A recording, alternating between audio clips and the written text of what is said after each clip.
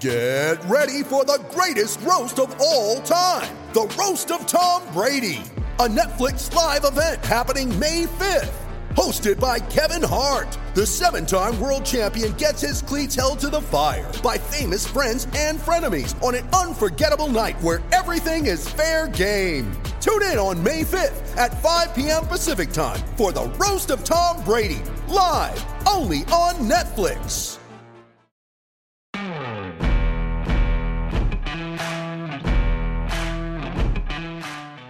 It is Monday, and you know what that means. Another edition of the Helipod dropping as we speak. Things slowly but surely getting back to normal across the country. I'm sitting here in California, and today's guest joins us from South Florida, Weston, Florida, near Fort Lauderdale to be exact. He is Reggie Wayne, 6-time Pro Bowler, Super Bowl champion, 10th all-time in NFL history with 1,076 receptions and 10th all-time in receiving yards with 14,345 yards. One of the best to ever do it. Played, of course, his college football at the U. It was an incredible collection of talent. That's one of the things we're going to get to in today's podcast. For 4-5 years, they had 3, 4, 5, 6 first-round draft picks. It was an absolute insane collection. Santana Moss, Ed Reed, Mike Rumpf, Dan Morgan, Willis McGahee, Andre Johnson. It was stupid how much talent they have there. And then he, of course, begins his career and ends his career in Indianapolis with the Colts. Has some great Peyton Manning stories, including a little shoving match on the sideline he got into with Peyton Manning, and then actually wrapped up his career with the Patriots in the preseason. Thought he would get one more year in there, and then had to walk into Bill Belichick's office and just say, you know what, I'm done. My mind's done, my body's done, and it's over. So Reggie Wayne is going to get into all that and a whole lot more. Also talking a little bit about a new podcast that he's doing with Fred Taylor and Channing Crowder and Brandon Marshall called I Am Athlete. It's actually pretty cool. They have some great stories between the four of them there when they sit down there and just chop it up. Reggie Wayne, our latest guest on this edition of the Helipod, presented by Vuori, starts now.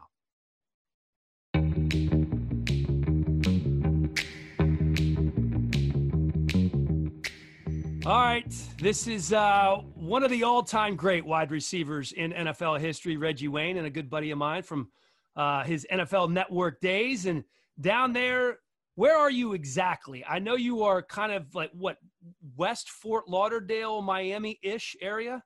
Yeah, I'm pretty much in Lauderdale. I'm west. I'm in Western Florida. That's where you can find me. You know, if it wasn't raining today, I would have had a nice little backdrop for everybody to see. The sunshine, where it was sunshine, and all the palm trees, you know. They say you got to bring the beach to you, right? I get it. No, hey, man, you know, I lived down there for a little while, but you also have to be prepared for the rain almost every day when the summertime rolls around, right? You do, and it's getting close to hurricane season, so that's why you got to enjoy it. Oh, well, of course, hurricane season is near and dear to your heart, my friend.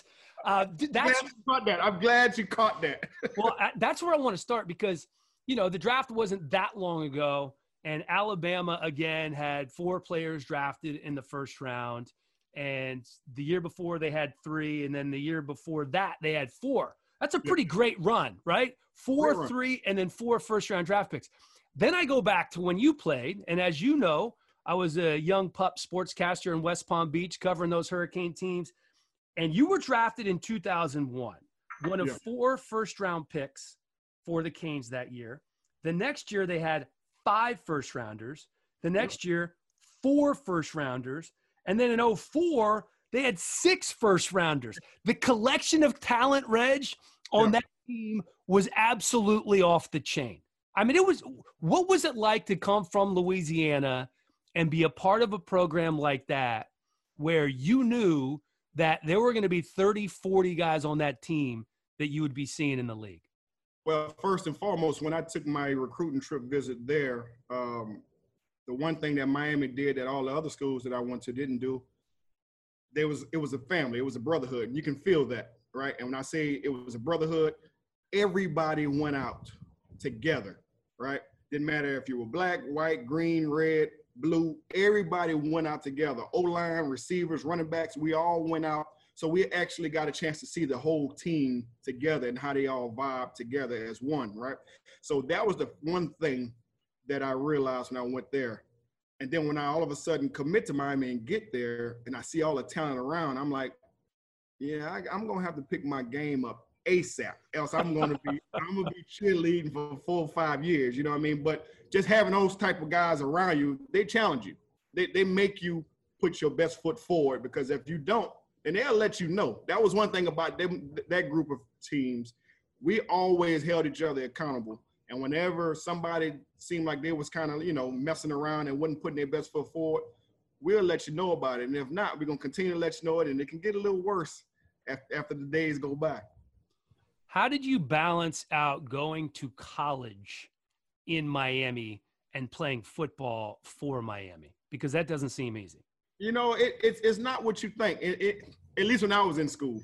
Okay, so when I was in school, we all said to each other, we was like, to go on places like South Beach and things like that, you had to have money, right? We ain't had the money. You got to pay $40 just to valet park in the front. Like a college student, we need that $40. So we either did everything on campus or we went as far as Coconut Grove, which is a couple miles up the road, right? So. Sure. That was kind of our domain. That was our perimeter. And it wasn't hard, man. It is what it is. Like, it was one thing. If you went there to get an education and play football and you kind of got sidetracked and lost your vision, then like I had like a baby Andre Johnson behind me. And if he was getting on the field, I knew I wasn't going to see the field again. You know what I'm saying? So I had to stay focused at all times, because the guy behind me is probably better than you, and you're going to end up losing your job. Oh, come on, man. You guys had money coming in from somewhere. It was Miami. It's not what you think, It's not what you think. We didn't have that kind of money.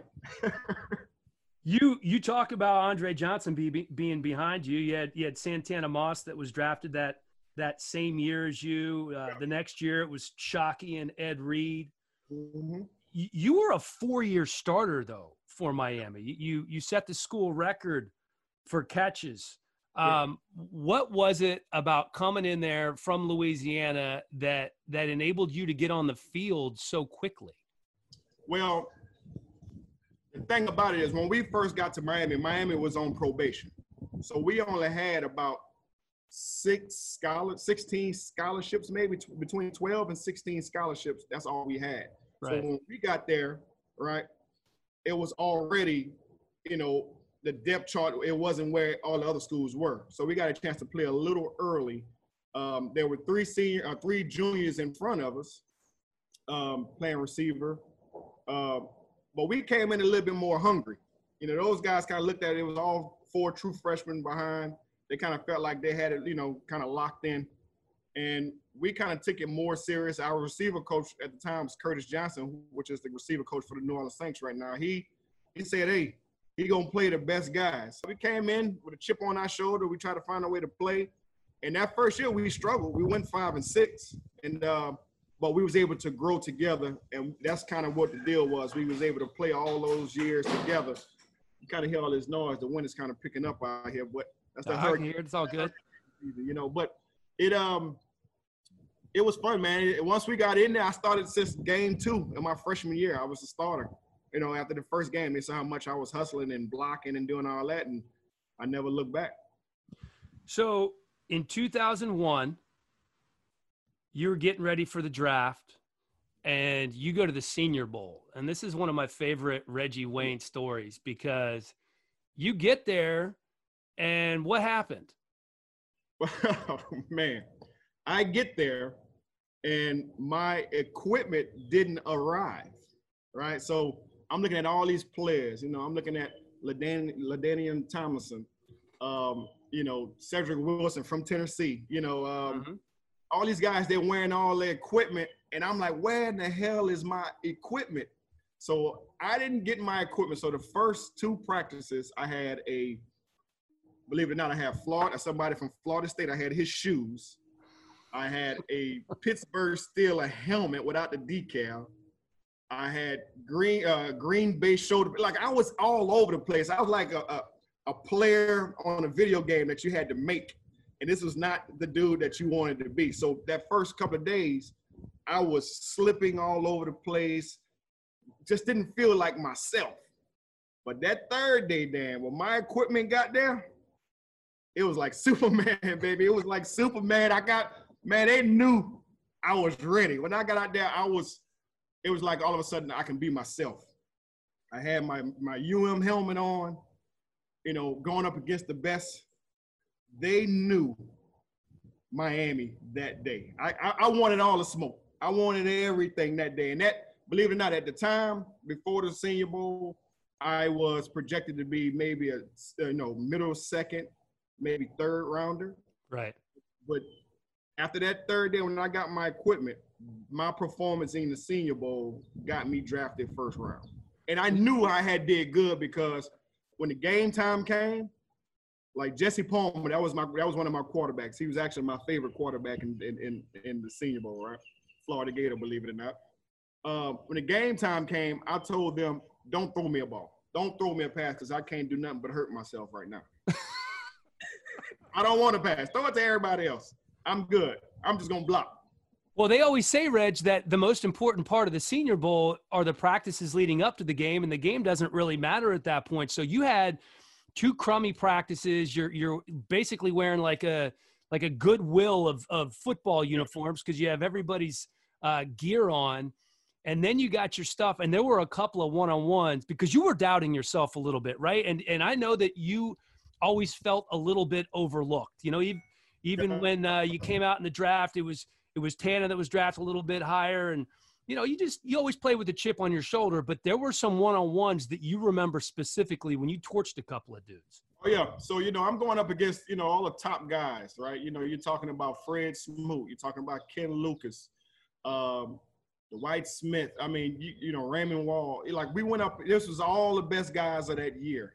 And I remember Fred Smoot was one of the top guys, which is a good friend of mine. And I remember we did the weigh-ins, right? So I get up there and I weigh, Reggie Wayne, 185, whatever. Fred Smoot gets up there and it says Fred Smoot, 169. I said, damn, he's small. But he had a big ass mouth to make up for it. So when 101s came, all of a sudden, and I had my gear on, right? Everybody wants to go deep and show their speed and this and that. And I knew my speed was okay. I was cool. I ran a 4.48, 4.46, and at my pro day, but I didn't want that, right? So I get up there and they basically ask you what you want to run. I said, I want a slant. They looking like a slant, like, yeah. Because I look up there and the next person is Fred Smoot. He's wearing 169, right? I'm just going to throw him out the way. And that's how I looked at it, you know what I mean? So I get up there, ran the slant. Next time I go back up, they say, what you want to run? I want to run a slant. I ran all short intermediate routes for my first 4 reps, just so they can see that I was a physical receiver. And I didn't see none of that. I didn't want to run deep. I like, you know what? Y'all can go ahead and burn those calories. I'm going to work up in this area right here. That was my spot. But man, I had a damn good Senior Bowl. Yeah, I'd say so. I mean, it worked out pretty well for you. Projected second-round draft pick. You move into the first round, the 30th overall pick of the Colts. And at that time, Peyton had been there for a couple of years. They had come off back-to-back playoff appearances. Yep. And you're walking into a wide receiver room with Marvin Harrison, who was coming off of a 1,600-yard season and a 1,400-yard season. And just his personality in general, he has a quiet demeanor, maybe not the most welcoming guy. What was that like to show up in Indianapolis as the first-round draft pick, and you had Marvin Harrison there? Did he welcome you with open arms, or was he a little standoffish? Well, first of all, it was somewhat pressure already when I first got there. Once I was drafted, they flew me in. Shouts out to Jim Irsay, put me on this private jet from New Orleans, flew me in, and then I got in the helicopter from the airport. So they did the first class for me. But I got there, I immediately felt heat as soon as I walked through the door, and no players are even there at the time. And the heat I felt is, at the time, my head coach was Jim Moore. Sure. And Jim Moore, the whole playoffs, all that, Jim Moore. So, Jim Moore, it was speculation that Jim Moore didn't want to draft me. He wanted defense because the defense was struggling. He wanted defense. He didn't want me there. So I already felt a little heat from that. And then we move on to when I first met Marv. When I first had my first conversation with Marv, it was at my locker. His locker was right next to mine. We went in numerical order. I was 87, he was 88. Marv was sitting by his locker. He wasn't saying nothing. So I'm like, should I break the ice? Should I say what's up? So I kind of looked over at him. I say, what's up? Marvin Harrison. I said his whole name, his whole government name, like I was the CIA. So, I'm like, what's up, Marvin Harrison? I'm Reggie. They drafted me, man. I just want to let you know, man, it's a pleasure to be here with you. Marv looked at me. He was like, all right. That's all he gave me. That's it? Right, that's it. So I was like, well, if it means anything to you, I'm going to come and do what I got to do, man, and help get some of this double coverage off you. Looked at me again and said, we'll see. That's all I got. That's all I got. We'll see. We'll see. You know what I mean? Because you got to think, Marv probably had to see so many guys come and go. You know what I'm saying? Yeah. And I've been in his shoes before. You're a receiver. You're the number one guy, and then they go out and draft a first rounder at your position. You might feel a little heat, you know what I mean? So, for the first couple years, me and Marv, we didn't say much. But then once he got to see the way I worked and I was a grinder, then he kind of opened up to me. You started slow, Reg. I mean, you didn't have a 1,000-yard season until your fourth year. And that first year, just 27 catches, 345 yards. I think you had missed a few games because of a high ankle injury. What was going through your head during that time? You're coming in as a first-round pick from the U. Were you doubting yourself if you were ready for the spotlight? No, I wasn't. I'm gonna tell you, my rookie year, right? Summer, practices and OTAs and all that kind of stuff. I was balling, Dan. I was rolling. Training camp came around, we was rolling. We go up, and at this time, we were still in the old division. So I was, Indianapolis was in with New England, the Jets, the Dolphins, and Buffalo. Right. We had a joint practice against the Tennessee Titans. And I mean, they had all the legends, Steve McNair, Eddie George, Frank Wycheck, Blaine Bishop, Derek Mason. Like, they had some guys, Javon Kearse. So I'm sitting up there, I'm like, damn, I'm going up against like a Pro Bowl team, and I was balling, right? To the point to where Eddie George, Steve McNair, God bless the dead, Blaine Bishop, them guys came up to me. Even Samari Rowe was there. They came up to me and was like, hey, you're going to be all right, man. You pretty damn good. So that already done put me on. Hey, Dad, I'm feeling it now. Oh, hell yeah, you are. Rolling, you know what I'm saying? So, and then we get to the game. And I had 97 yards in the preseason game. Now, I fumbled on a 1 yard line. I actually did. That's not good. But that's not good. But everything else, I was rolling. You know what I'm saying? And that next week, we have practice. And at the end of practice, we're going up against the number one defense. Now, I'm in there with the ones, right? Right. Going up and we're going up at the end of practice. It was ones against ones. We had 4 plays. Whoever scores didn't have any conditioning after. If offense scored, we didn't have any. If defense stops us, vice versa. Right. We score on the first play, right? Jim Moore didn't like that. He's a defensive guy. He said, do it again, right? We go up there, we score on the second play. He said, God damn it, one more time, right? Right. He's changing the rules up as you go? Exactly. So we like, all right, well, we'll score again, right? So the next play, we throw a tight post on the 10-yard line. I catch the pass.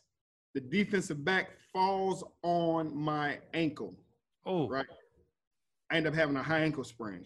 Now, the practice should have been over 2 plays ago, right? Jim Mora wants to keep it going. And from that point on, that high ankle sprain stayed with me all season. So I missed the first game, and it's crazy. The first game we played against the Jets, against my old teammate, Santana Moss. He was hurt also, right? And it stuck with me all season. And that's why my first year I struggled.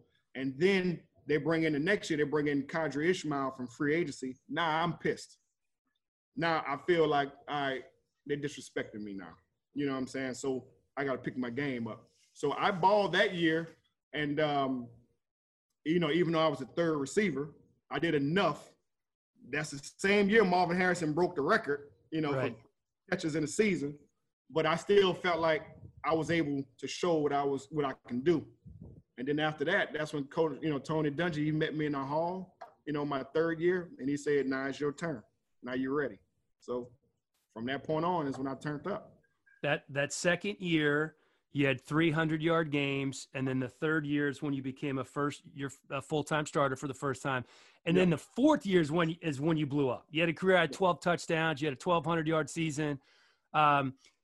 What was the welcome to the NFL moment? Was it in the first year? Was it in the second or third year?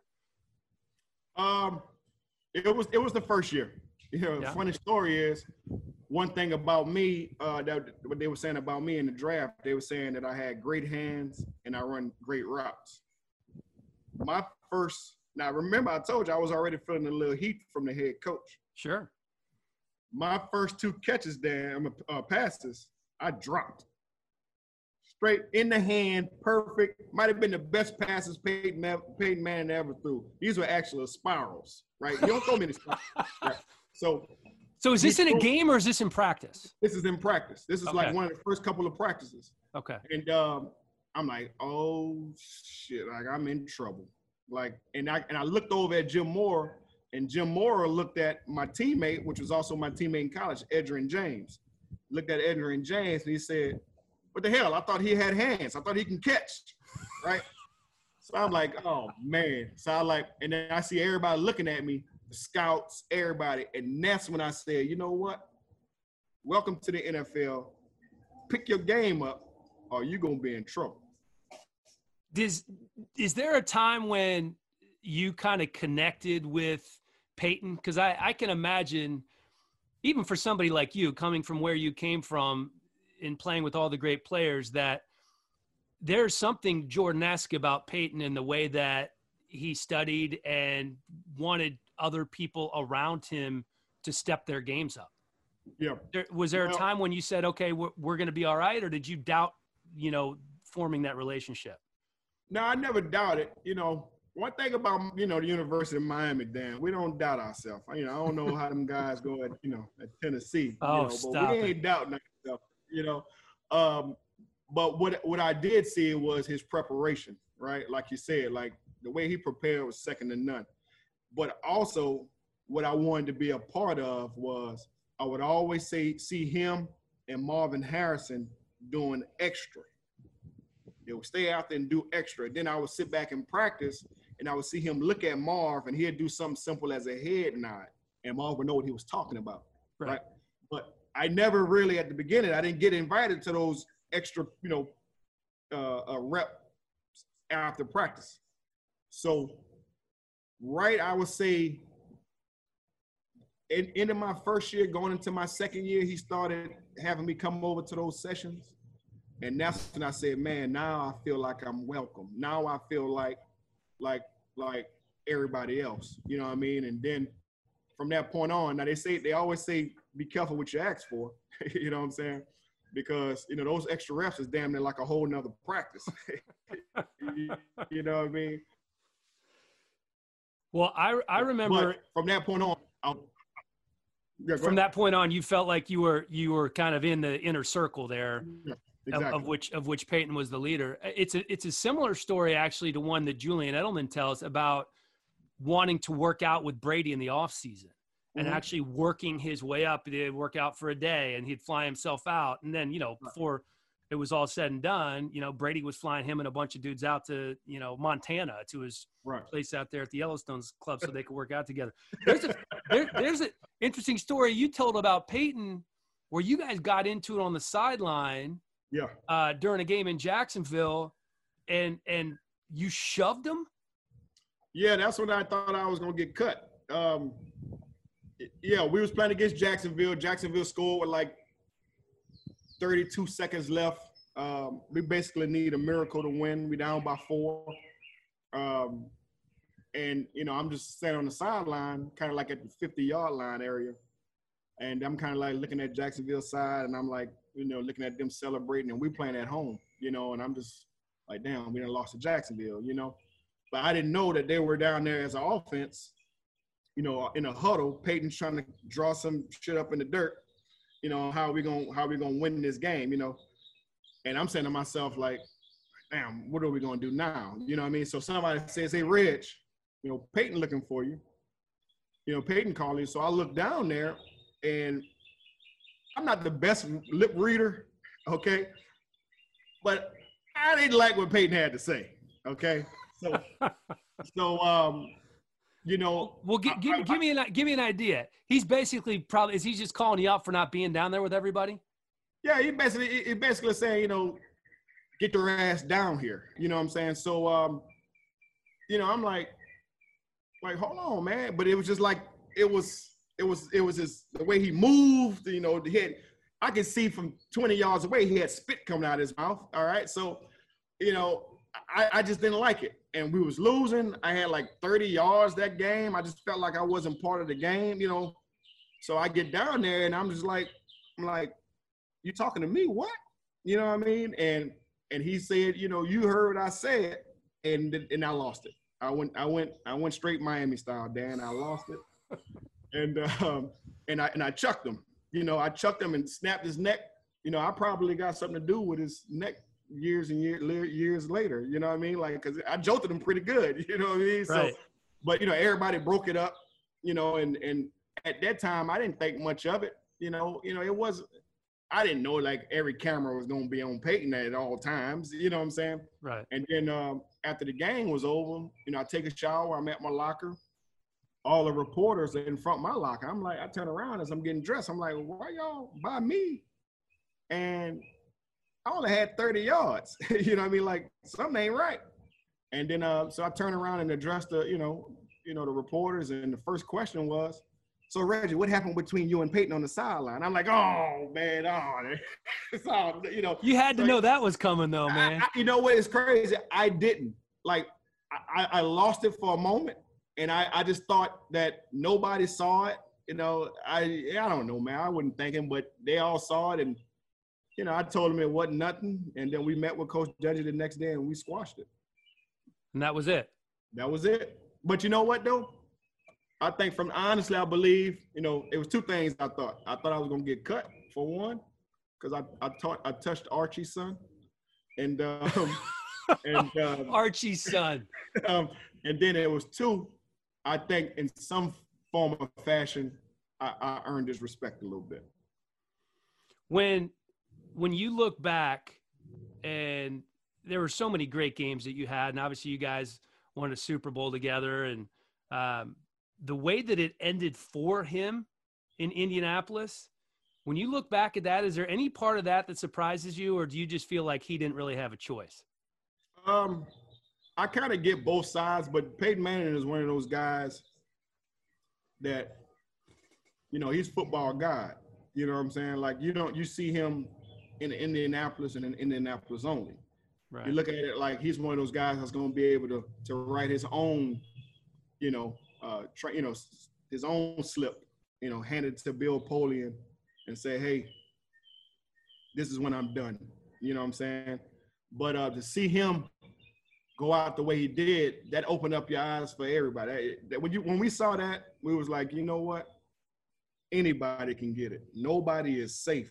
You know what I mean? So that, and that's when I knew like, my time was coming soon. It was already written. So, but I was happy for him. I saw something what a lot of people didn't see. We when he was looking for a team, and I was actually looking for a team also. We had a couple of throwing sessions, just me and him, undisclosed throwing sessions, you know what I'm saying? And I actually saw him throwing pretty good. So I knew he was going to be all right. I really did. And it was just a matter of time of just him finding out what team he was going to. Why did you stay? Man, you know what? It's a few reasons, man. Like, it's something about finishing where you start. All right. And believe it or not, I knew that the coach were trying to get Pierre Garçon more than they was trying to get me to come back. But I wanted to finish up in Indianapolis. I really did. That's where the brand was good. The people showed me love since day one. I enjoyed living there. And Chuck Pagano was the head coach, the new head coach coming in. He was one of my college coaches. So I had already had a relationship with Chuck Pagano for like 16 years already.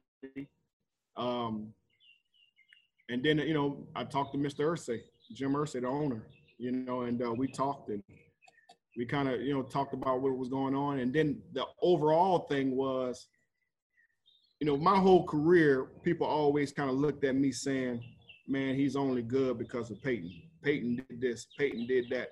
I went back and saw a TV copy of a game, and I heard the announcer say, Peyton throws a ball that catches itself. And I'm like, shit, just chop off my damn hands, I guess. You know what I mean? I must have Velcro on me, but, and I wanted to kind of show everybody that I didn't need Peyton.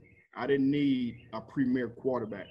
Now, we drafted Andrew Luck with the first pick, but he was a rookie. And we all know rookies always struggle. So I wanted to kind of be that leader to a guy like Andrew Luck, a T.Y. Hilton, a Colby Fleener, a Vic Ballard. So I'm out there in 2012. We made it to the playoffs out there with all rookies. Dwayne Allen, another tight end. So I kind of wanted to show everybody that I didn't need, a Peyton Manning, and showing what I can do. And I wanted to say I had like 1,500 yards that year. It was something that I wanted to make special, and it was a special year. Yeah, 106 catches, 1,355 yards that year. I think that was your second best season from in terms of catches. And that was Luck's rookie year. One other playing career thing before we move on to some other stuff that's going on with you right now. You played 14 years. You played all for the Colts, but you spent a couple of weeks in New England. Yeah. And you thought about staying up there for one final season. I believe you signed a contract that could be worth up to $3 million, and you show up late in about midway through the preseason, late in training camp. Yeah. Tell me about that experience. Yeah, I was coming off of a tricep surgery. I'm still trying to rehab, get back. Teams were interested, but I wanted to make sure I was ready to go. And then, I'm getting some teams that's calling, you get the Detroit Lions, they call. Nobody don't know this, Dan, so you're getting exclusive. Yeah. Detroit Lions, they called, and Detroit Lions actually wanted me to come in and work out. I say, work out? You the Detroit Lions. Wait, work out? I'm good. Like, I can give you I got 14,000 yards in my career. Right, I got 14 years of working out that you can see. You know what I'm saying? And so I was like, nah, I'm cool. You know what I mean? And then New England calls. A couple of other teams call, but New England calls.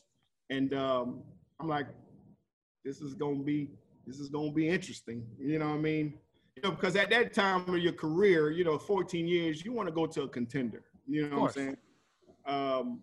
So I get there, and before I get there, Bill Belichick says, hey, Reg, you got to work out. So I said, all right, you Bill Belichick. All right, I'll work out for you. You know, y'all New England. Right. Okay, I'll work out for New England. So I get out there.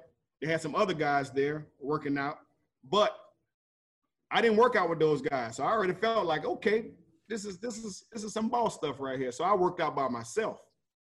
And Tom Brady is the one throwing me the passes. So I went out there and I had a pretty good workout, man. And this was they ended up signing me third week of the preseason, going into the third week, which is the most important week in preseason. That's when you're basically getting ready for game, transition. And I'm actually in the start lineup, man. I'm in there early. I'm staying up to 3 a.m, going to sleep, being at the facility at 7:15. So I'm on 4 hours of sleep. And then I had no more gas, man. I had no more gas. I was there for 2 weeks. I was tired. That whole off season, you got to think my last 2 years of my career, I went through my whole career without no major injuries, right? I didn't have, from that rookie year, from my high ankle sprain, I didn't miss a game all the way until 2012, okay? 2013.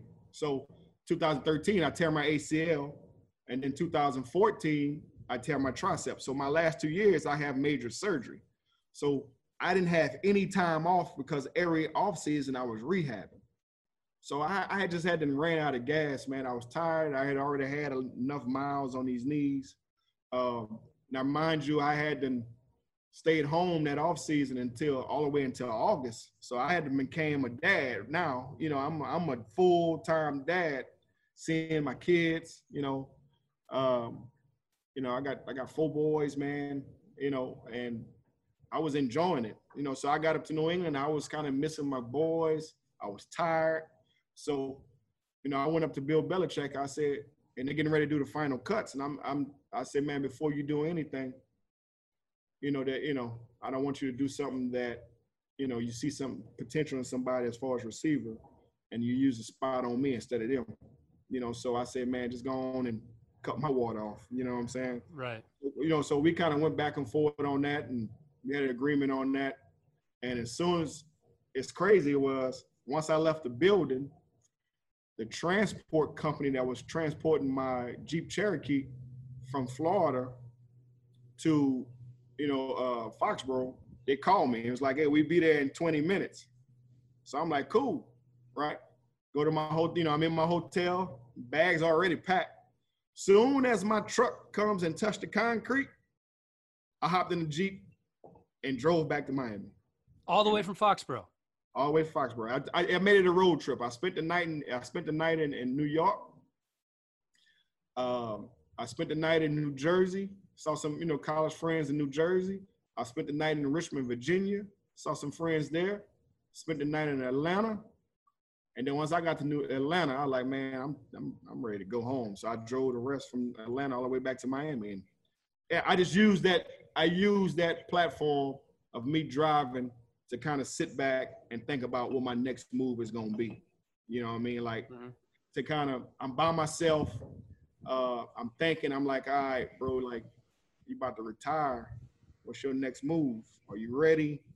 You know what I'm saying? Like, I came up with a game plan on how I was going to start the next chapter of my life. So that must have been very therapeutic to have that time by yourself before you got to be around the family and see some friends along the way. Yeah, it was. And the majority of that ride, believe it or not, Dan, I was in pure, like, no radio, straight quiet. Just me and the road. I can hear the tires touching the cement. You know what I mean? So I can sit back and think. Wasn't talking to nobody. Wasn't answering no phone calls. My mom was calling me. I just hit her. I'm like, hey, I'll hit you back. I'm thinking. You know what I mean? So it was just a time for me just to kind of reflect on my career and was it enough? And then at the same time, the next chapter, how I wanted to move forward. Time for a quick break to tell you about our presenting sponsor, Vuori, the finest performance apparel that you will find anywhere. Vuori clothing.com. ViewORI.com/helipod is where you need to go right now to get 20% off. Shorts, t-shirts, sweatshirts, joggers, anything you need, Viore has it. I love the core short. You may love the bank shorts. Everybody's going to love the new Ponto pant and the joggers for men and women. Awesome. I promise you. This is the best material you can find anywhere. The most versatile performance apparel on the market. It's soft. It's comfortable. It's great for working out. I wear it all the time. When we can travel, I wear it on the road. I wear it at home. I wear it for my HIIT workouts. I wear it for yoga. When I say versatile, I mean versatile. You can use it for anything. VioriClothing.com/helipod. That's VioriClothing.com/helipod for 20% off right now. There was one little piece that I was fascinated by that you left out of the Patriots story. They gave you a signing bonus. And normally if you're there for a cup of coffee, you don't get to keep that signing bonus. Yep. But that wasn't the case with you. Well, when I went up to Bill Belichick, and Bill Belichick is not what you think. I just think he don't like the media. Every day I saw Bill, he was smiling, he was laughing. Believe it or not, he do have teeth. A lot of people don't think he has teeth. It was a totally different Bill Belichick. Now, I had him for Pro Bowl twice. Right. But, everybody at Pro Bowl is loose and having fun. That's a different environment, sure. Right. Totally different. But in training camp, I was like, damn, Bill Belichick's he's actually a real good dude, right? He's the same dude that I saw in Hawaii for the Pro Bowl. And, I went up to him and I said, hey, this is what it is. I know I got a signing bonus. I give it back. No biggie. You know what I mean? Bill Belichick told me to keep it, man. Told me to keep it. I'm like, hey, you ain't got to bend my arm back twice. He told me to keep it. And that was love, man. And I always had respect for him. I've heard people and seen stuff that he's done on camera of his respect for me. And maybe that was just his sign of appreciation, man. We had a lot of battles against that team, you know what I mean? So he told me to keep it. Shit, we kept it in the bank. Hey, I appreciate it. The best job ever. Yeah, 2 weeks and a few $100,000. I thought that was a really cool story, and that's what it was. That was just, I think, just a sign of respect from Belichick to you. And then again, it wasn't Bill's money; it was Robert Kraft's money. So maybe it was a sign of respect from Robert Kraft to you as well. I thought that was a pretty neat way to end your career. And that road trip too, man. That's just, I don't think everybody has that time to kind of decompress. And for so many athletes, obviously money was not an issue for you. You were smart with your money. You have plenty of money to last you and your family a lifetime. But it is a daunting thing to go from being on a schedule and having decisions made for you to now, like, what am I doing with the rest of my life? And I have well over, half of my life to live. Yeah, it's crazy, man. So it's believe it or not, Dan, before every season, I always took a road trip. So when I was in Indianapolis, I always drove from Miami to Indianapolis, right? After the season, and I used that time to think about the goals that I wanted to do for the season, as far as individual.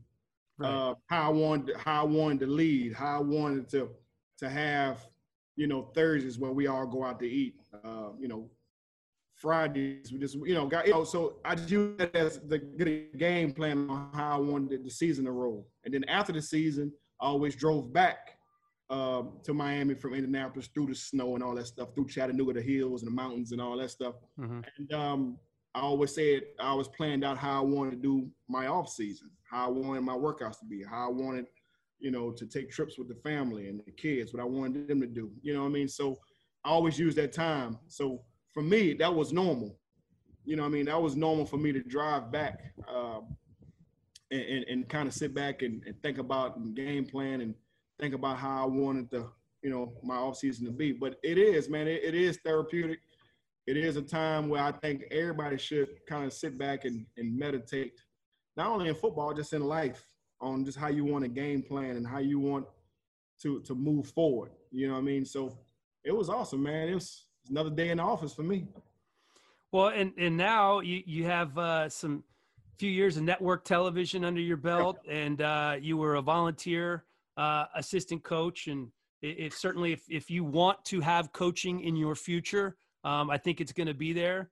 And and then you've started this new podcast that I happened to stumble upon, right? And it's called I Am Athlete.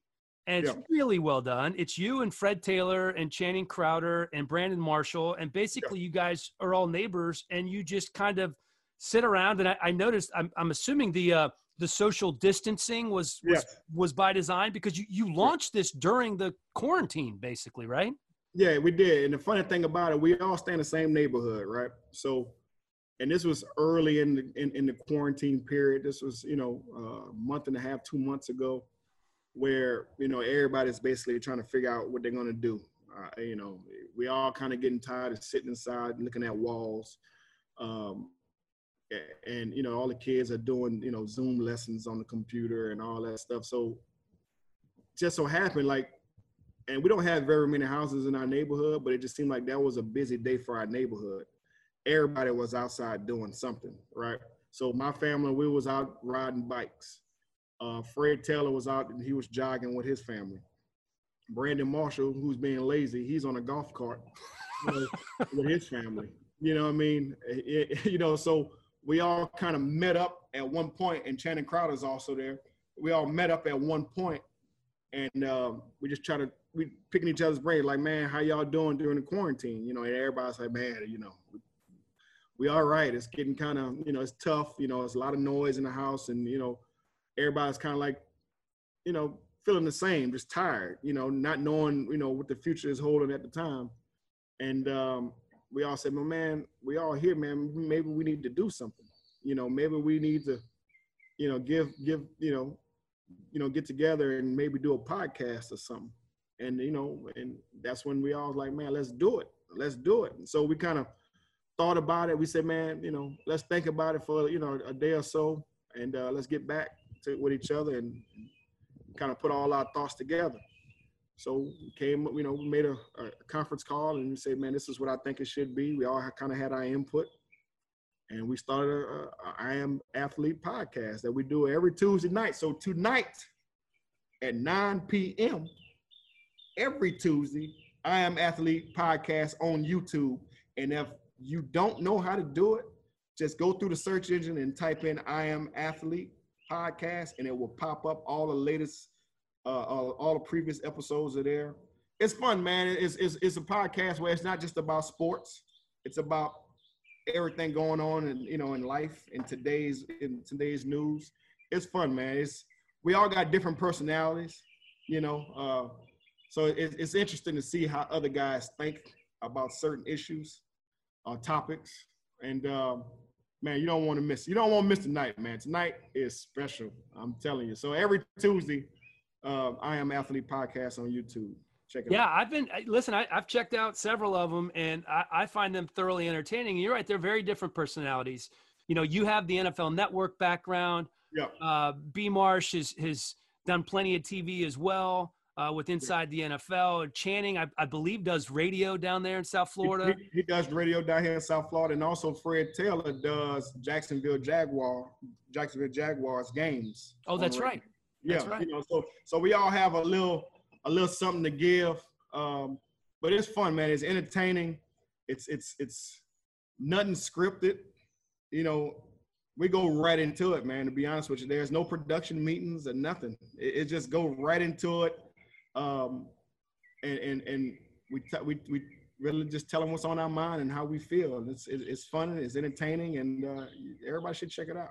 Well, absolutely. I totally concur with that in terms of everybody checking it out. And occasionally when you have those just impromptu kind of sessions where you're just chopping it up, you get these really good stories. And one of them I saw recently was Brandon Marshall talking about losing close to $150,000 in Vegas, and he had to get a loan from Jay Cutler for like 60 grand. He just calls him on the phone, and Cutler cuts him a check for 60 grand. And he's like, All right, B. Marsh, man, all right, you're going to have to sign something that says you're going to have to pay me back. But yeah, and immediately when he said that, man, it was like, damn, I wonder if Peyton Manning would cut me a check for $1,000. What do you think? Hell no. He go, listen, you know what? He might do it, but I might it might be a serious interrogation.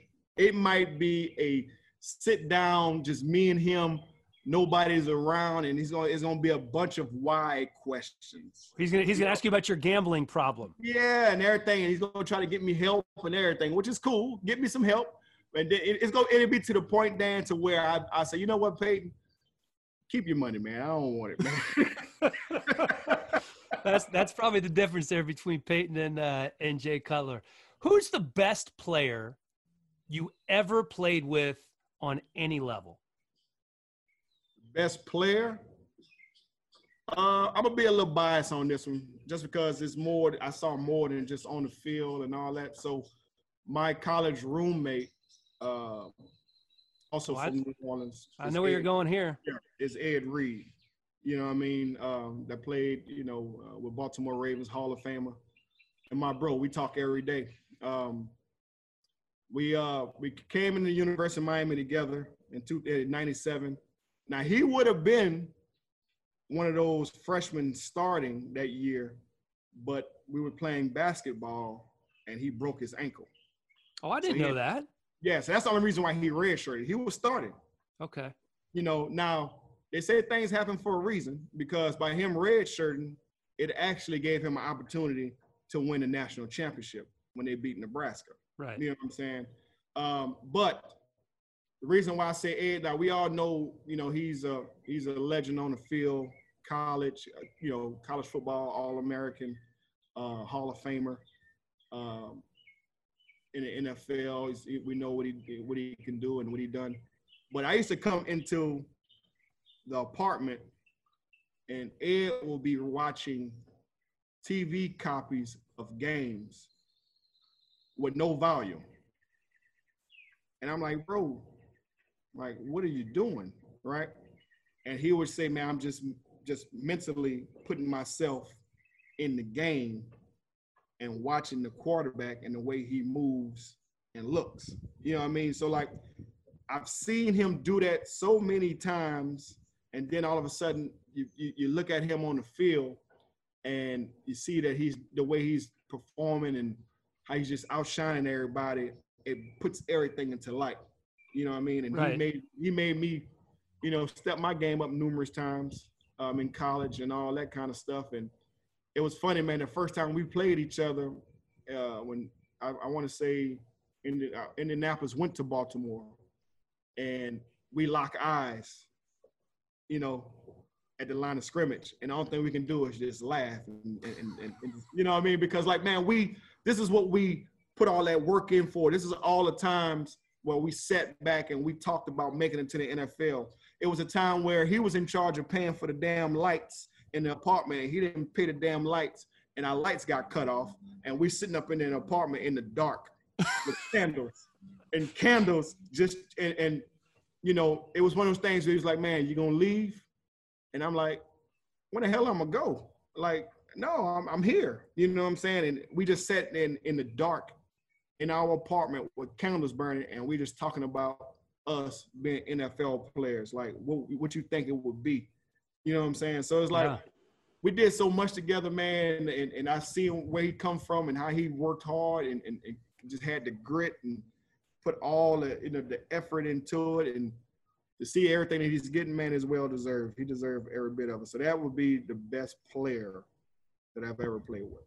I thought that would be your answer. I really enjoyed it. I felt like you were making the rounds during Super Bowl week because you were a Hall of Fame finalist, and you and Ed were side by side during a good portion of that week, smoking cigars everywhere you went.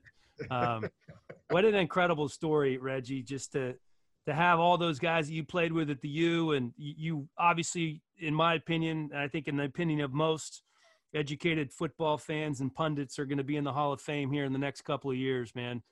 It was a pleasure to work with you at NFL Network. And do not be a stranger, man. If you get back out here to LA and I find out you don't give your guy a buzz, we're going to have some issues. Now, you know, you'll be one of the first numbers I call, man. You know, I enjoyed my time with you. I appreciate you in every way. I remember we used to, you know, when I first got there and I sat back and we was in the green room and I was talking to you, you gave me some insight on how to move forward because, you know, it's, you know, when I first got there, man, you know, it was tough. You're trying to talk, you know, on camera and they're in your ear talking to you and all that stuff. And you kind of gave me some insight on how to move forward with that, man. So I appreciate everything you did for me, bro. And I get to LA soon, man. I get back out there, you know, my frequent flyer miles, I still got some left. I get out there. Yeah, well, hopefully when you come out here, we won't have to be wearing masks around town and on the planes anymore. Right. And it did, you know, what's nice about you doing this from your backyard, because people are going to be watching this on YouTube, but they're also going to be listening to this, you know, on iTunes and Spotify, is that it sounds like you're in a rainforest because the birds are chirping in the background. This is all natural. This is all natural. So, you know, it's crazy. I had a nice backdrop for y'all at first, right? And I was in my pool. I got a table in my pool with the umbrella, and you saw the palm trees in the back. And as I'm setting up, I'm like, I don't think this is going to look good because I saw the clouds coming, right? So it started pouring down, raining, right? So I had to remove myself from the pool. So now I got this big orange wall back here. But now I'm looking out. When I get done with you, I'm going back in the pool because the sun is out. You heard the birds chirping. You hear the, you know, that's the palm trees. You know, they're making all the noise, man. So it's something about South Florida that gives you that feel. You just can't do without those palm trees. It's a good spot, man. It's a good spot. Reg, you're the man. Hey, thank you so much for taking the time. Always appreciate the stories, buddy. Appreciate you, man. Take it easy.